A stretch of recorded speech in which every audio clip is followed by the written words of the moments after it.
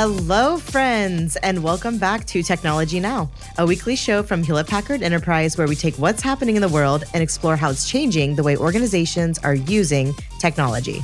We're your hosts, Aubrey Lovell and Michael Bird. And in this episode, we'll be taking a look at the technology which, for better or worse, has been the source of a lot of news coverage over the last few years. Yes, we're looking at 5G. Specifically, we're looking at why we're lagging behind when it comes to the rollout of the technology. We'll be asking why, even when we're apparently connected, we're often not getting the speeds that are promised. And on a more positive note, we'll also be taking a look at why, in some cases, 5G might be so much more than just a way to connect your phone to your photos. So if you're the kind of person who needs to know why what's going on in the world matters to your organization, this podcast is for you.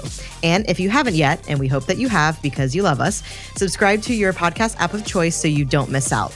Okay, I have my first cup of coffee in hand. Let's do this. Let's do this.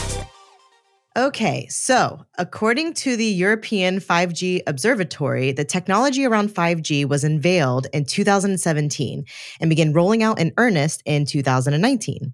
It promises lower latency than 4G at far higher speeds, in theory up to 10 gigabits per second.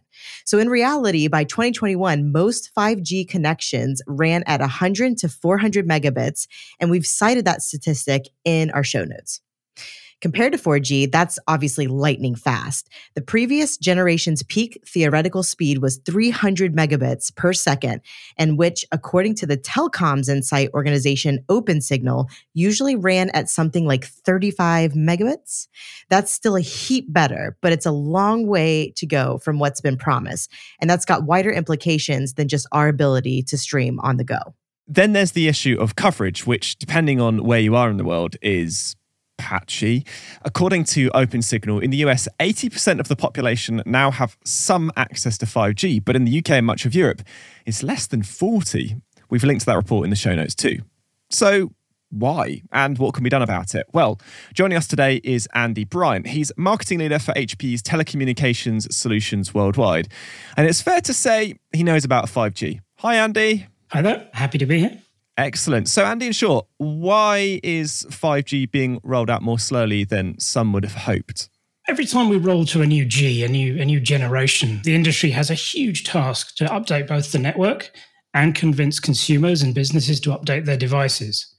So as an industry, we did a great job talking up the benefits of 5G to get people excited about it, perhaps too good a job in some ways.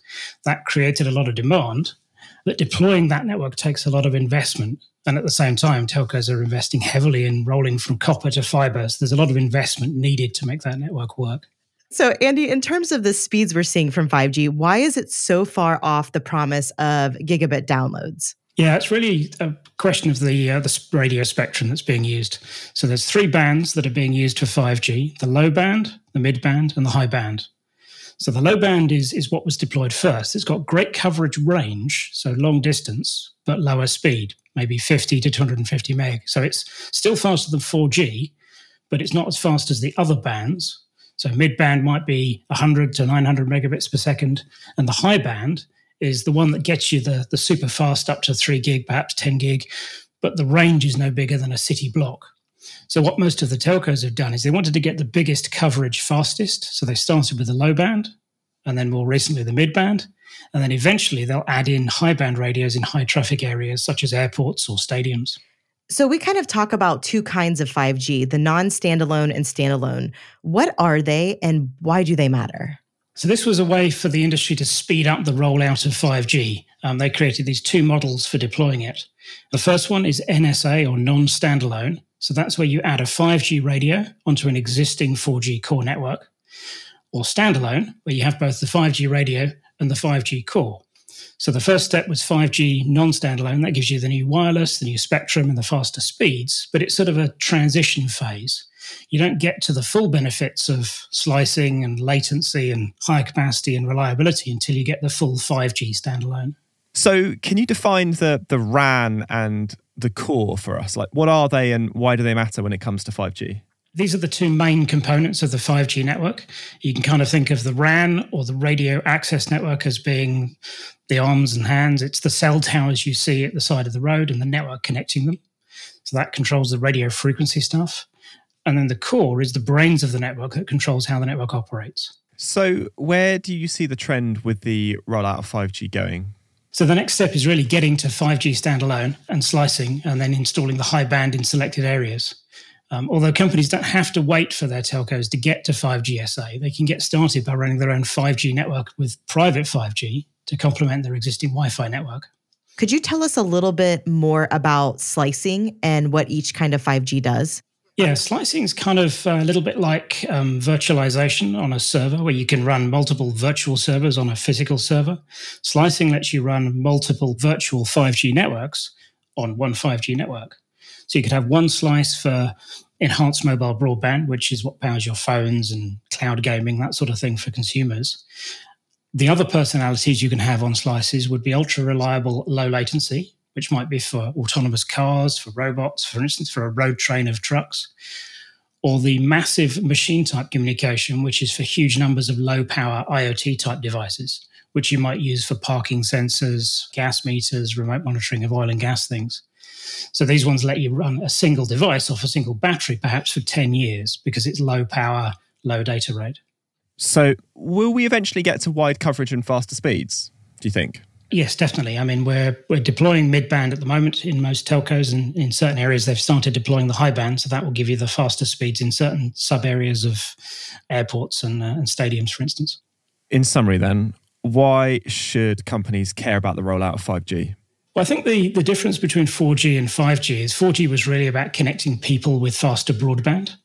5G is going to connect everything, all sorts of devices.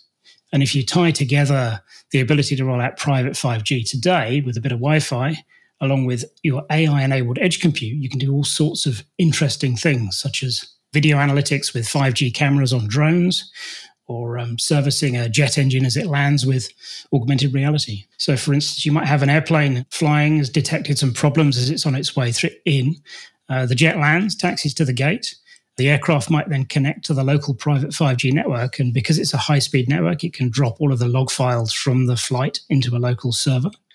That server might then use AI to analyze the logs, build a 3D representation of the engine, which it then provides to the engineer, who puts on his augmented reality 5G headset and allows him to visualize what's been going on with the engine during the flight, and then guides him what he needs to do to fix the problem. So that's essential for high bandwidth. For the low latency, you need to get an AI headset to work. So that it makes the whole process much faster, much more reliable for aircraft. Yes, you couldn't really do this sort of thing with the slower speed networks. Wow, gosh, that's fascinating. That's a great example. Absolutely fascinating. Thanks so much. And we'll be back with Andy in a moment, so don't go anywhere.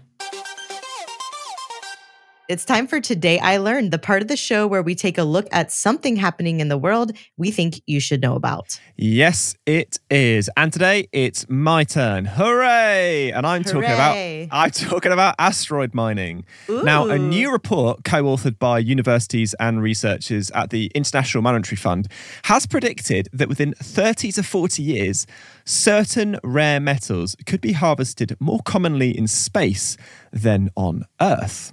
Interesting. Now, the report found that metallic asteroids contain more than 1,000 times as much nickel as the Earth's crust in terms of grams per metric ton. Many asteroids have large amounts of cobalt, iron, platinum, and other metals which are key to electronics manufacturing and several other industries. It all comes down to money. Cobalt and nickel are worth tens of thousands of dollars per ton, and demand for them is increasing. In fact, the International Energy Agency claims we're likely to want 6 times more cobalt by 2050 than we do now, and we can't just provide that from the ground alone. There's a number of companies looking to mine the sea floor to extract these metals, but that has its own challenges with huge underwater pressures, habitat destruction, and the use of fragile equipment in saltwater. Meanwhile, space launches are getting cheaper all the time. The researchers found that we may reach a tipping point where actually launching mining probes to asteroids and returning them to Earth could become financially the most viable option. Of course, there are a lot of challenges in the way. There's no relevant regulation about who owns what or what companies can do in space. Rockets have their own environmental cost, and getting to asteroids and then back again is still extremely tricky and yields just a few grams of rock. Oh, and our maps of what asteroids are lying out there is extremely patchy, which makes picking targets hard. That said, it's a pretty cool story from a reputable body, so maybe not so far in the realms of reality. Brilliant. Thanks for that, Michael. Very cool. Okie dokie. It's time for questions from the audience. You've been sending in your questions to Andy Bryant on 5G, and we've pulled out a couple. Now, Andy, the first question comes from Laura in Michigan, who wants to know whether the rollout of 6G is likely to be just as tricky as the rollout of 5G. It'll be quite a while before we get there because we're not expecting to see standards finalized until around 2028. So the first commercial deployments won't be until around 2030. So we've got plenty of time. And I think you'll find that the telcos are pushing the industry to focus more on tangible benefits and new experiences rather than just speed increases, as we talked about for 5G. And I think they're also hoping that we can deliver a more evolutionary approach to make it more of a step from 5G as opposed to a complete change. Okay, the second question comes from Shannon in Dublin, who wants to know if 5G is likely to find its way into autonomous vehicles as a driving aid. Is it reliable enough? Absolutely, and that's one of the things that we get with 5G SA, when you get the ability to deploy an ultra-low latency, highly reliable slice along highways, along train lines even. That allows you to ensure that safety-critical messages between cars and between cars' infrastructure get through, as opposed to being disrupted by somebody streaming video. Fantastic. Thanks so much, Andy. It's been great to speak with you, and you can find more on the topics discussed in today's episode in our show notes. All right. Well, we're getting towards the end of the show, which means it's time for This Week in History. A look at monumental events in the world of business and technology, which has changed our lives. The clue last week was it's 1895, and you'll see straight through this one. It was, of course, the discovery of the X-ray by German physicist Wilhelm Röntgen. The discovery was somewhat accidental. He'd been experimenting with electrical discharge tubes and noticed they left a green glow on a nearby fluorescent screen. He decided to study the phenomenon and in just 2 months had written and published a paper on his findings, which won him the first ever Nobel Prize for Physics in 1901. Just 1 month later, a Dutch school teacher, H.J. Hofmans, and local hospital chief called Van Cleef created the first prototype X-ray machine. That's pretty cool. Well, next week, the clue is now. You can double click on this. Do you know what it is? If you do, don't tell us, all right? And that brings us to the end of Technology Now for this week. Thank you to our guest, Andy Bryant, marketing leader for HP's telecommunications solutions worldwide. Andy, thank you for joining us. Thank you, Michael and Aubrey. And to our listeners, thank you all so much for joining us. Technology Now is hosted by Aubrey Lovell and myself, Michael Bird. And this episode was produced by Sam Datapaulen and Zoe Anderson, with production support from Harry Morton, Alicia Kempson, Alison Paisley, Alyssa Mitri, Camilla Patel, Alex Podmore, and Chloe Sewell. Our social editorial team is Rebecca Wissinger, Judy Ann Goldman, Katie Guarino, and our social media designers are Alejandra Garcia, Carlos Alberto Suarez, and Ambar Maldonado. Technology Now is a Lower Street production for Hewlett-Packard Enterprise. We'll see you next week.